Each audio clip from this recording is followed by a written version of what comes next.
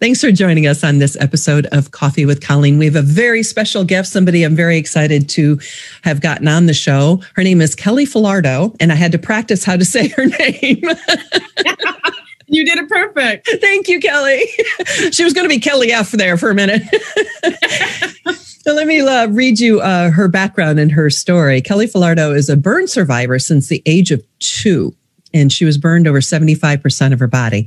She found a way to go from a near death to success, from the ugly scar-faced girl to the TEDx stage twice, Fierce Woman of the Year, a 7-time international best-selling author, recipient of the Queen Elizabeth Diamond Jubilee Medal, and YWCA Woman of Distinction. There is a documentary about her life story called Still Beautiful, and it launched on TV. Plus, Goalcast launched a video that is almost 10 million views. And probably by the time this airs, there's going to be more. And Global TV in Canada named Kelly one of the most inspirational people of 2020 on Christmas Day in 2020. So we're very lucky to have you as a guest. And I really can't wait to hear your story, Kelly. Thanks so much for being here. Well, thank you for having me, because I feel like I'm the lucky one to be on your show. Oh, bless you. Thank you so much. So let's talk about your background. You probably don't remember. I mean, if you were burned in this, I don't know if it was an accident. What happened, basically? Sure. So yeah, I was 2 years old and we lived on a farm, and my cousins were burning shingles from the old barn roof. And so I happened to go outside because I wanted to be with my cousins, my older cousin. And a spark came out, landed on my dress, and I exploded. And oh my gosh. Yeah. And so I spent 4 months in the hospital. Every 2 days, I'd have to be in the operating room for more surgeries. And then every 2 years until I was about 20 years old, I'd have to go back for more surgeries because they needed me to grow so that they'd have more skin to work with. So they were skin grafts. They just kept doing more skin grafts? Right. Oh my goodness. That must have been extremely painful. Well, and the fortunate thing is I don't remember the accident, because I know that would have been extremely painful. I don't remember my life until I was about 5 years old. I remember being in kindergarten, and I remember then I start remembering my surgeries. And so, yeah, there was a lot of pain involved. And every time I would have more surgeries, I was hoping that I'd be beautiful. And of course, the scars would still be there. So I never ever thought that I would ever be beautiful. And when I was in grade 5, I watched past my teacher's death, and I saw a picture that someone had drawn of me. And it was a circle with eyes, nose, and mouth, and scribbles all over it. And it said Scarface. Oh my gosh. How old were you? 5th grade? I was in 5th grade. So I would have been 11. So I knew then that that's what the kids were calling me. Mm-hmm. And so I still remember thinking that, like, if somebody has glasses, they can just go get contacts and they're no longer 4 eyes. Or if someone who's overweight can just go on a diet and then they're no longer, fatty 2x4, right? But me, I knew because my doctor was doing all these surgeries, my scars were never going to go away. And so I knew that I would never lose that label of the Scarface girl. And I knew that, nobody loves the girl that's covered in scars, right? Ouch. Kids are so mean and so cruel too, and I think, growing up, we can all look back and say, yeah, it was called 4 eyes. Or for me, I'm really tall. I'm like 6 feet tall. So it was always, oh, what's the weather like up there in String Bean? And, but kids are cruel. Kids are cruel, and they say the darndest things, So I think a lot of us can relate to a certain point of being bullied, ridiculed, and mocked. But did any of that continue? Okay, so that's 5th grade. So then you get into middle school and high school and beyond. Did that type of thing continue or get worse? Or, because then you've got, okay, well, now the school dance is coming up and now I've got this and that. So how did you struggle through those times? Well, I still remember actually being, I think it was 6th or 7th grade. And I remember that, I remember seeing one of the bullies And I thought, oh no, he's over there. I had to walk past him to get into the school. And I was like, oh, I really hope this time he doesn't see me. Oh gosh. So he doesn't say anything. And sure enough, I walked as fast as I could, really fast past him, and he did see me. And what I didn't see, though, is that one of the guys, my friends from school, he saw it also. So he stuck up for me, and he said, would you quit picking on Kelly? If you're going to pick on somebody your own size. And pick on a guy, not a girl. Amen. Yeah, exactly, right? And so he actually ended up getting kicked out of school, the bully, because that wasn't, of course, the first time, right? There was multiple times. So definitely, there was a lot of that going on. But fortunately, I'm half deaf. And so I didn't hear a lot of what people were saying. So that was good. So my hearing protected me, or my loss of hearing. Right. Protected me, right? But it's still, even though I wasn't hearing it, I still felt it. Right. Well, because you'd heard it before, because other people had said it before. So once that kind of gets in there, especially as being a kid, being young, it's the same thing that I think we can relate to. That's why I love your story. There's so much that everybody can relate to a certain extent, but yours was, like you said, you can't wear contacts, you can't lose 10 pounds or whatever, or 20 pounds or 50 pounds or whatnot. Right. It's something, and then you internalize a lot of that. So, and then you're bombarded with all these messages from media that you have to be flawless and you have to be perfect and you have to have the perfect hair and the perfect eyes and the perfect weight and all this stuff. And because of all the surgeries I was going through, I knew I was never going to be that. Right. And so I didn't ever have that dream of being the princess, right? I didn't think I would ever be like Cinderella and get married and have, kids and all that. And I also believed that burn survivors didn't have kids. I just didn't know anybody like me, right? Back in those days, like that was back in the 70s, right? And so in those days, we didn't have social media. So we didn't see other burn survivors. There was no support system for burn survivors. I believed I was the only one. And I remember having a conversation with my mom saying, I'm the only person in the world who's burnt. And she said, no, you're not. And I said, okay, well, I'm the only one in Canada who's burnt. No, you're not. Okay, then I'm the only one in Alberta who's burnt. No, you're not. And I said, okay, well, I'm the only one in Edmonton who's burnt. And she says, well, maybe. And I know she said that just to shut me up. But, but I truly do. Yeah, right? Yeah. I truly felt that way because I didn't know anybody else like me. Right. Right. So how did you get from there to where you are now? I mean, to being on this, Goalcast and 10 million views and a documentary of your life and all of that. Obviously, it wasn't a quick jump, right? Well, and I'd love to share one more story before I get into that story. Please. So I remember when I was 16, and again, I was having all these surgeries, and I remember praying to God and saying, dear God, please don't make me wake up in the morning. But if I have to, can I at least be scarless so I can be pretty like all the other girls? Thank you. Amen. And of course, I woke up in the morning and of course, I looked in the mirror and still saw the scars.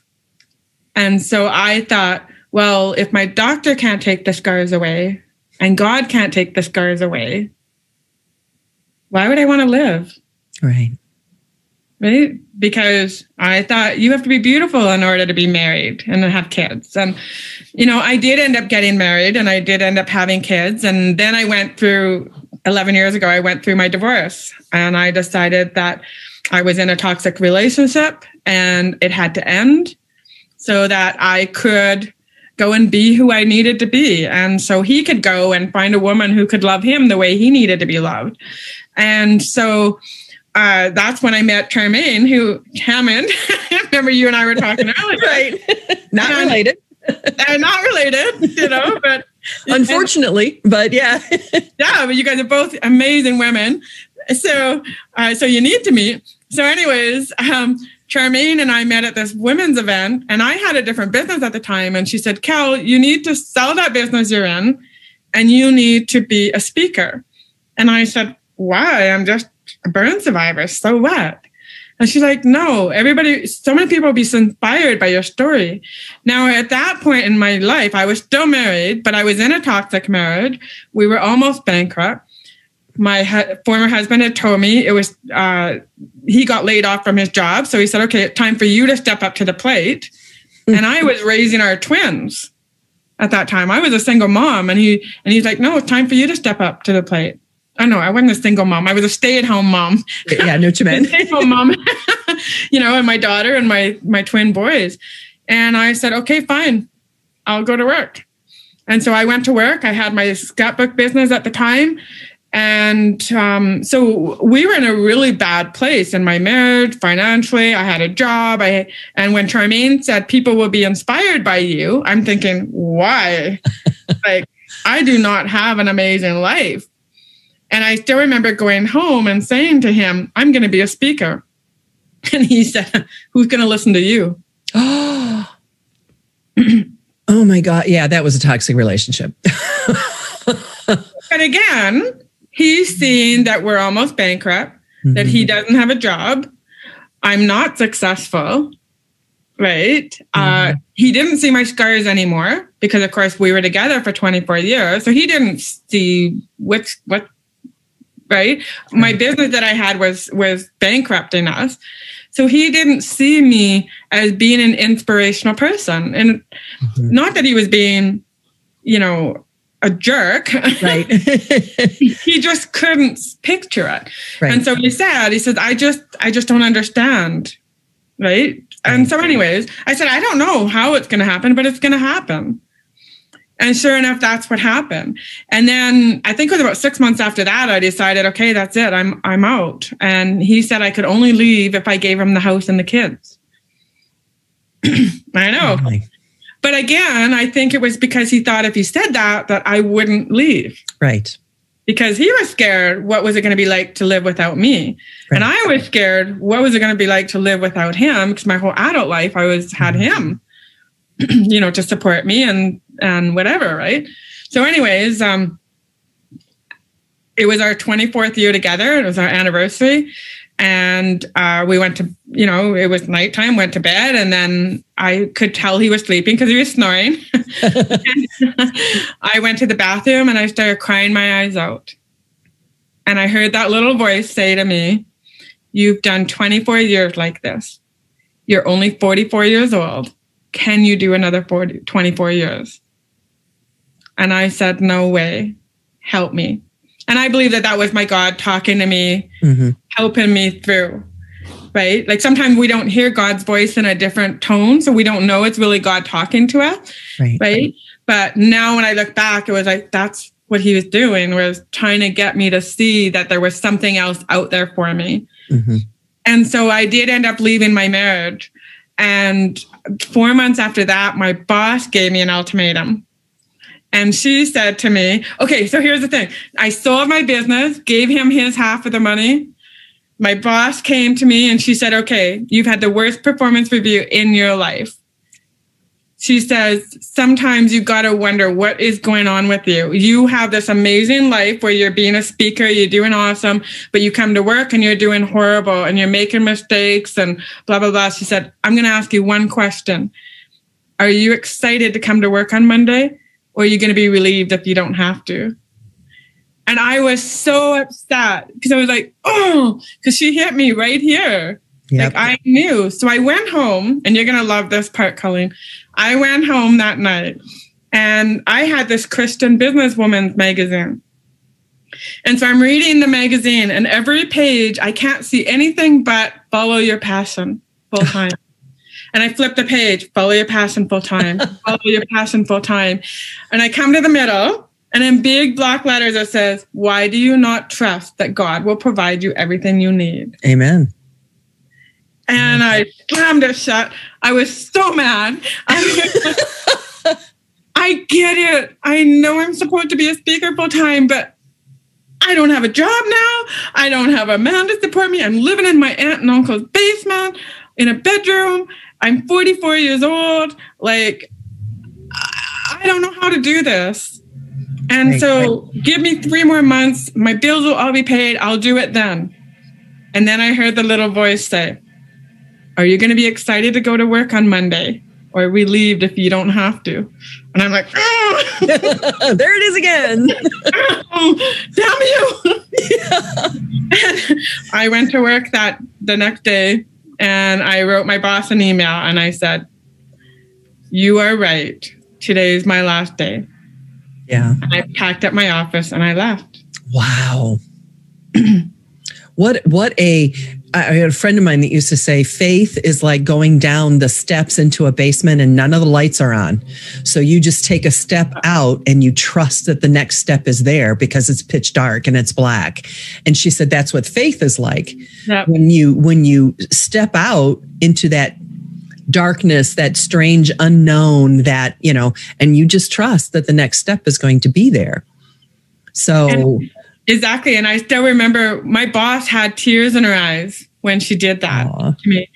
And, the analogy I use is that she was the mother bird pushing the baby bird out of the nest. Yep. And does the baby bird, when it's learning to fly for the first time, does it ever hit the ground? No. It doesn't, though. The baby bird never hits the ground. No. It drops, but it comes right back up and flies high. Mm-hmm. And so that's what I feel my life was like. And I thanked her many times. And I've told her, thank you for making that decision because I probably wouldn't have left. I knew I wanted to leave, but I needed that mother bird to push me out. Right. And yeah. So at that point you were speaking, but had you not written anything yet? Because now you've got. I had written my first book while I was married. And I was speaking a little bit because my speaking coach said to me, okay, Kelly, now that you're a speaker, you need to be an author. And I was like, I don't know how to write a book. Like, how do I write a book? Right? Like, you think that's way too many words. I don't know how to start. Right. And who am I to write a book and all that? And she's like, no, you need to write a book. And so I did, not knowing at all what I was going to do or how to do it. But I just did it and then got some friends involved to help me edit it and blah, blah, blah. And then 6 months later, I wrote my second book. And then that one became a best-selling book. But that happened after I left my marriage. So, yeah. And now I've written, I think, 6 books and a 7-time best-selling author. And now I coach people how to write and publish their books. And that's kind of what COVID did to me is last March, I lost all my speaking gigs. And I was like, okay, what am I going to do? I laid on the couch for a week, right? Because I had no. A lot of us did, yeah. A lot of us did, right? Yeah, exactly. I haven't lost those 10 pounds, but and then I just started doing virtual events, and so I thought, okay, I'm going to do a pay what you can. So people would just pay me whatever they could, and I would do a 1-day seminar to teach people how to write their books. And this is like just a beautiful story. This one girl said to me, I am so glad that you made that a virtual event. She said, I was going through cancer and I was having chemo. And if you would have done it in person, I wouldn't have been able to attend it. And she said, and now she wrote her first book. She's a best-selling author. And now she's writing a series of 10 romance novels. And she said, I'm so glad. She says, I'm just so forever, not indebted. I don't know what that word is. Well, in your debt, yeah, grateful, appreciative, yeah. All those words. You taught me what to do because now I can with my chemo and my cancer, I can't do my previous job, which was cleaning houses. Now I can be an author and make money that way. Right.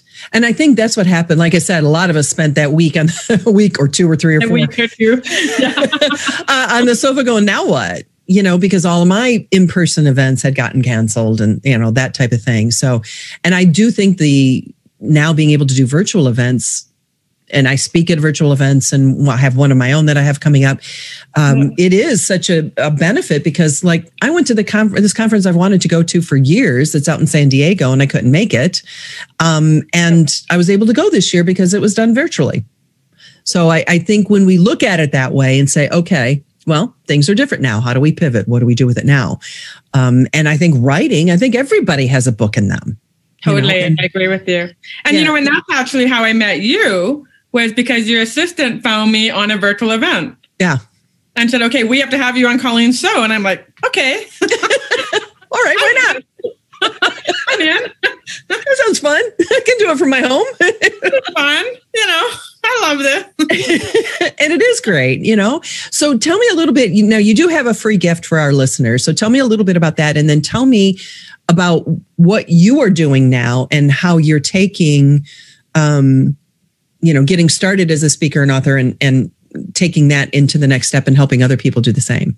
Right. So the free gift is the blueprint, because people always say to me, I don't know how to how to actually put a pen to this paper and start the book. Right. And so the blueprint is the 7 steps on how to get your book published on Amazon. And so people are welcome to download it. And also they can book a discovery call with me, a free call for 30 minutes. And then what was happening is people were saying, well, Kelly, I want to be a best-selling author like you. How do I do that? And so then I set up a 4-day challenge to teach people how to get their book started. And then, of course, I've got different coaching packages where I coach them whether they want to be a best-selling author and I do it for them, or they can do it themselves. And then I have another package where they just want to get their book published, but they don't care to be a best-selling author. And so I just take people right from concept to being a best-selling author. Yeah, especially now, like you said, with COVID. I mean, we're at home anyway. You might as well be taking We might as well be writing. And, and the thing is, the way it's so easy nowadays to do it. Right. It's not as hard as before, and you can do it for free. So if money is tight, you can write a book, get it up on Amazon for free, and publish it and start making money. Absolutely. Yeah, I encourage everybody to do it. I've done things under a pen name, and so I have things out there, but that Amazon program, it's wonderful. And if you've got all the steps, people need to go to you. So I want to back up a little bit because I want to go back to your story a little bit more. Sure. Because we've got that whole thing on Goalcast, and then there's the whole documentary thing. So let's go back. So you're out of your job and you've talked to this woman, and now you're out there and you're starting to do some stuff. So how does that lead to a documentary? A documentary. Well, this is cool. So I went to another, a networking event, a masterminding event. And one of the leader there, Jay Facette, said, Kel, I really believe your story should be a documentary. And I was like, again, right? Like, me? Right. Me? Like, what? Really? Why? I'm a burn survivor. So what? Right. But no, he said, no, really, your story needs to be a documentary.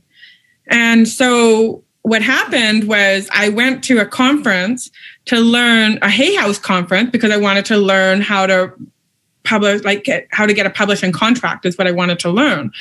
And so I took that, and apparently, they also had a contest, so you could win a publishing contract with them. And I didn't win the contest, but I said to myself, again, that little voice, I said, okay, why did I write this book proposal? There's obviously a reason why. Why else did I write this? And I heard the little voice say to me, email Brian. Now, Brian works for a broadcaster here in Canada called AMI, Accessible Media Incorporated. And they believe that every person, whether you're blind or deaf, should have access to television. So they absolutely loved my story, being a burn survivor. And so they contacted me and said, okay, do you want to produce it yourself? Because I have done another documentary. Or do you want to co-produce it with us and we'll put money in the pot? And of course I said, well, let's co-produce it and you guys put money in the pot, because I don't want to have to put money in the pot, right? Exactly. So that's what happened. So it took 2 years. And then I also wrote the book, the Still Beautiful book that goes along with the documentary. And what they did is they actually even recreated my accident of me getting burnt. Oh my. Yeah, they came, and this is just so cool. They came out to where I live And my best friend still has their original family farm that still has the burning barrel. It still has like their house is situated exactly like how mine was. And so they recreated my whole accident. And that was just like blows me away whenever I see it, because I don't remember my accident. Right. So when I watch it on the documentary, it takes me back. And they even had like a little 2-year-old girl that doesn't have scars, you know, so they showed her walking around the burning barrel and stuff, and the explosion, and then me being rushed to the hospital. And so they did like incredible reenactments. And even of the school thing where I got called Scarface, they recreated that. And then me speaking to 3,000 teenagers about how to love themselves. And so they even filmed that speech. So they just did a beautiful job on it. Just incredible. Yeah, that must be as a parent too, because now you look at it as a parent, I would anyway, and see that 2-year-old little girl and then how you feel as a parent. And then there's that guilt. And if I had done this and what ifs and, you know, all of those things. So that's what I love about the documentaries that kind of can do those recreations. That's absolutely. Very powerful. My mom was only 21 years old when I got birth, and she was pregnant with my sister at the time. And so she was, of course, like she felt so guilty and ashamed and blamed herself for me getting burnt because she was going to keep me inside to change my diaper. But they say that the wet diaper actually saved my life. Really? Well, because the flame stopped at the diaper because it was wet. Wow. Right? Yeah. So it saved my life. Yep. But yeah, there was a lot of guilt and shame. And it wasn't until my mom watched the documentary that she finally forgave herself. Oh, what a blessing. Yeah. What a blessing. Yeah, because I had guilt as a parent. I mean, we have guilt. We have parent guilt anyway, you know, exactly. Let alone something like that. So dad mom syndrome, you know? Yeah, exactly. Yeah. So you mentioned the talk that you give to teenagers. So tell us a little bit about that, because, you know, like I said, we all deal with these self-esteem, self-worth issues. So what do you talk to young adults about, and what can you share with us? Because we all struggle with self-esteem.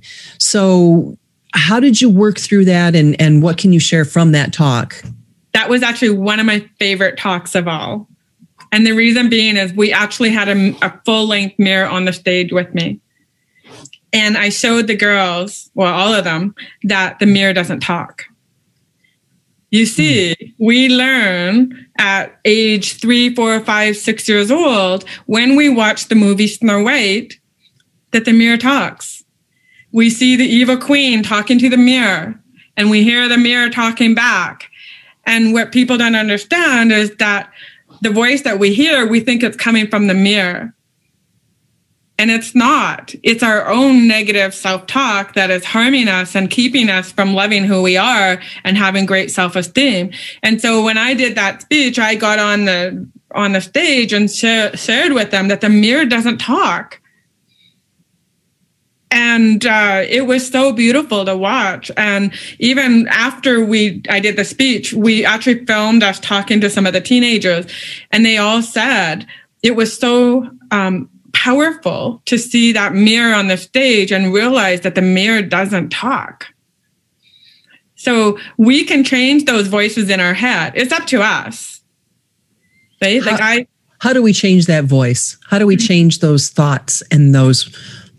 You know, because I always say to my clients, we say the most horrible things to ourselves that we would never say to our best friend, that we would never say to our children. So how do we learn to identify those thoughts, and how do we change them? How do we stop thinking them? Exactly. I still remember going to a garage sale, and this lady said to me, they couldn't do better than that.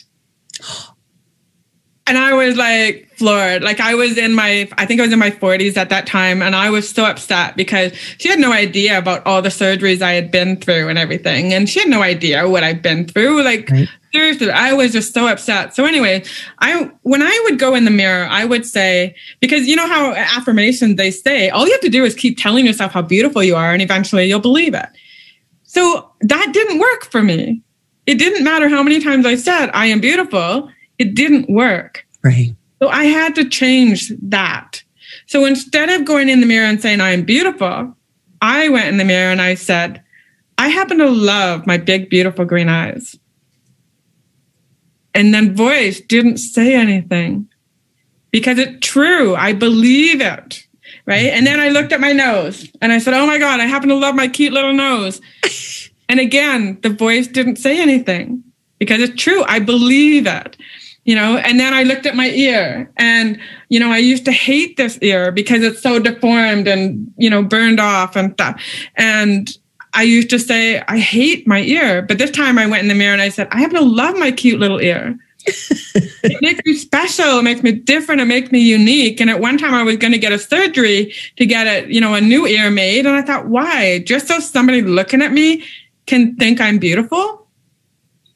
And so when I changed that conversation with the mirror, the next time I looked in the mirror, I saw everything I loved about me, not everything I hated about me.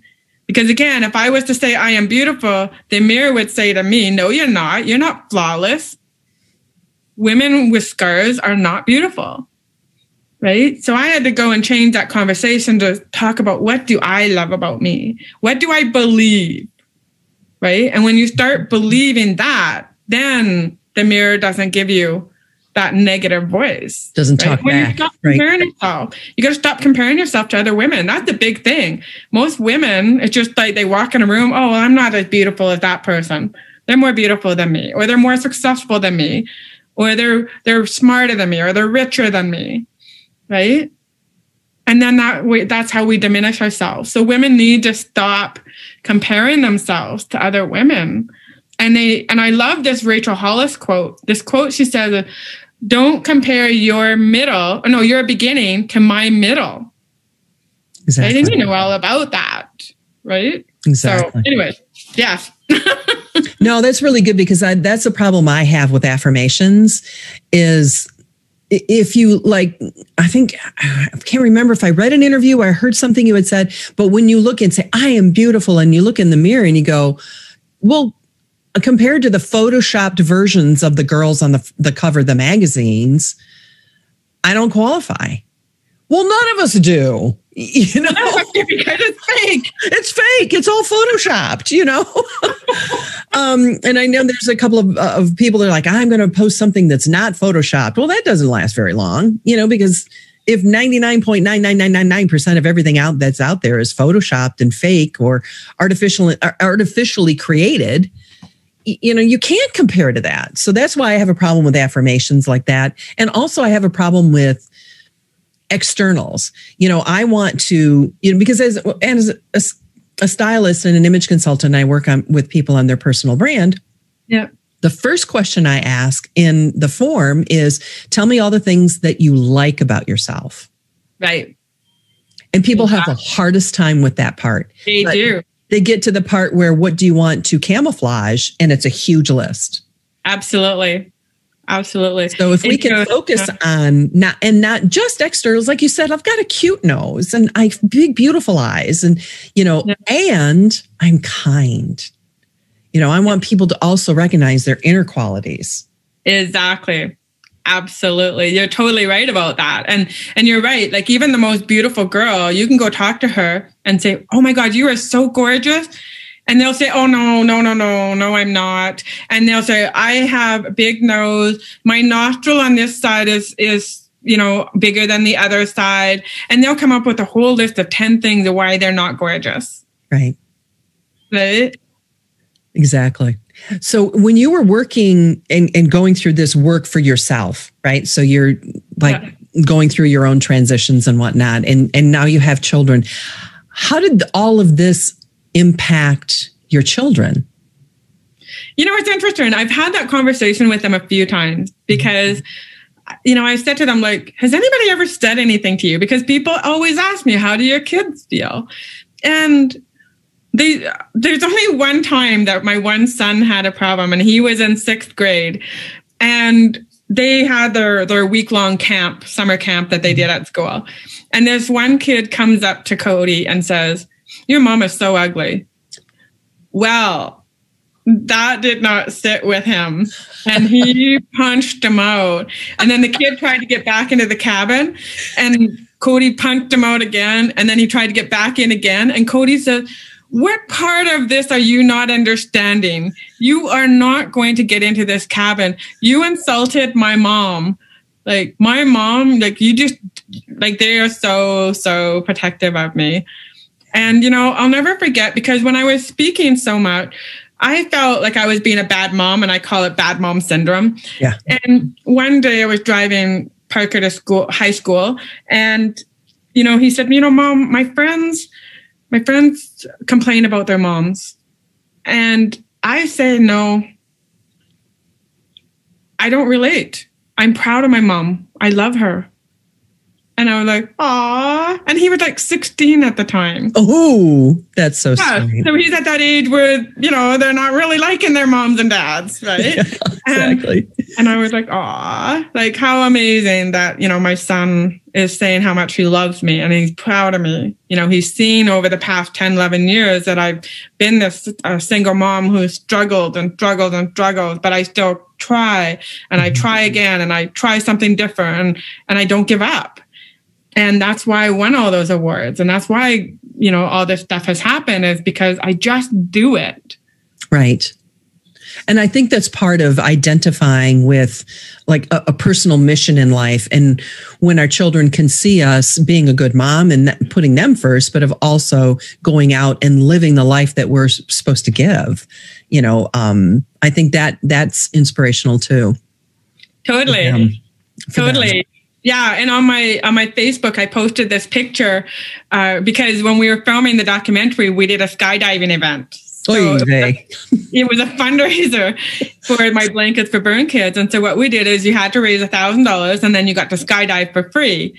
And then all the money we used to buy the blankets that I had. And then we gave them to the kids at summer camp. And so my kids got to participate in all of this. And so it was so funny because I put up this picture of all of us in our skydiving gear. And people are saying, oh my God, that looks like a Top Gun commercial, right? With the four of us walking on the tarmac, right? And I saw that picture. I think it was on your Facebook page. Yeah. Yeah, I just put it up yesterday. Yeah. And people are just like, there's something like 200 likes and something like this on it. Yeah. And it was so funny because I did this all as a single mom. Right? And a lot of times we think that, you know, like I've had this belief that single moms are always broke. Oh, right. Right? Because they don't have a man to support them, right? Right. And so, you know, it was so cool when I saw that picture, and I thought, you know what, I'm going to put it up on Facebook and see what people say. And so now people are asking me to do a speech around it. Oh, interesting. Yeah, because I have my pilot's license, so I see people skydiving, and I'm like, why would you jump out of a perfectly good plane? You know, just keep going. And it's kind of but it is on my bucket list is to go skydiving. Oh, and it's funny. I have a story about that with Parker, my one son, because he said exactly that. He said, Mom, I see no reason to jump out of a perfectly good airplane, but he's also scared of heights. And so anyways, so my cousin told him what would happen. And so anyways, he did it. And then when I was the last one to land, and he come running over to me and he goes, Mom, Mom, Mom. And I'm like, what? He goes, that was amazing. When can we do it again? And I said, did you get the lesson? He goes, what lesson? If you never would have done it, you never would have known how much you love it. True. And so how many times do we let fear stop us from doing the things we want? And that to me is the big lesson with that whole skydiving thing is, you know, we don't have to do things in traditional ways. We can do a fundraiser so that we can get to do it and, you know, create an impact. And so that's one of the things that I'm really proud of is that my sons and my daughter have seen me take simple little ideas and turn them into something awesome. And that's what I hope other people will get from hearing your story is it's those tiny little things. So when you walk away from like making a speech or doing a podcast, what is it that you hope what's your bottom line message? What do you hope that people take away from your story or your life or the speech or the interview? Right now, it's hope. Right now, we're in a really tough time with COVID. So a lot of us don't know what our future is going to be like. Mm-hmm. I'm one of them. I don't know what the future is going to be like. I'm working my butt off, right? Exactly. One, because I have the time, but secondly, because I don't know what the future is going to bring. And there's all these conspiracy theorists out there. And I'm like, what the heck? I don't know what, I don't know what's going to happen. So to me, it's about hope. Mm-hmm. And I still remember I spoke at this one conference, and it was a burn survivor conference. So there was 1,000 burn survivors there. And this was early on in my speaking career. So probably 9 or 10 years ago. And I was like shocked because this one burn survivor got up and he did this incredible speech. And I was like, oh my God, he's amazing. Like, I'll never be as good as him. And how could he do this? Like, no notes and everything. And just incredibly powerful story. And so I'm talking to my friend and I'm crying because I have 2 speeches to do in a breakout room. And I'm like, oh my God, like, what am I going to do? I don't get it. Like, I'm not as good as him. And I said, I don't know what I can offer these people. And so I'm walking down the street crying, texting my best friend. And I look up and there's the street sign and it says Hope Boulevard. Oh, and no such thing as a coincidence. Oh my gosh, I can give them hope. Mm-hmm. And so that's what I feel like my message is these days. It's hope. It's hope that you can get out and write a book and make an impact, right? You can get out and be a virtual speaker. You can go and you can pivot and you can do whatever you want to do. Now is the time, right? Now is the time for all of us to reflect on what are we doing in our lives that are working and what are we doing that's not working. And what wasn't working for me was being a keynote speaker. Like, a part of it was working, but now that I'm actually pivoted and coaching people to write books and become best-selling authors, I made more money in 2020 than I ever have. Yeah, right? I had a good 2020 as well. Exactly. And then some of us are feeling ashamed that we had a great 2020 because a lot of people are struggling. Right. But have you ever read that book, Who Moved My Cheese? Yes. Oh my gosh, I forgot about that book. Yes. I know, but I have it here somewhere. But anyways, that book is all about if something's not working for you, what do you do? Do you stay where you are or do you pivot and go and do something else and find more trees? Right. That's exactly what 2020 has done for us. Yeah, I think so. And I think what you're doing is very admirable and wonderful in helping people make that pivot and use our time at home productively and change other lives, because I think everybody has a book in them. I really honestly believe that every single solitary person has a book in them, whether it's fiction or nonfiction. I totally agree with you. I couldn't agree with you more than that. Yeah. And, you can put your book up on Amazon for free and you could be making money on it. And, my friend that has chemo or has cancer, and she said, I'm so glad you taught me how to do this at a virtual event, because now she's got a 10-book series that she's putting out. She can't do her old job anymore because it's a physical job, but she can write. Mm-hmm. Yeah, exactly. And she can inspire people and she can do that. And so she's so excited because she's a best-selling author now because I taught her. Yeah. And you have, if you're watching this on YouTube and not on the podcast and just listening, behind Kelly are a bunch of books from her clients that are successful best-selling books, all behind her. So every one of them is a best-selling book. So these are all my clients' books. So yeah.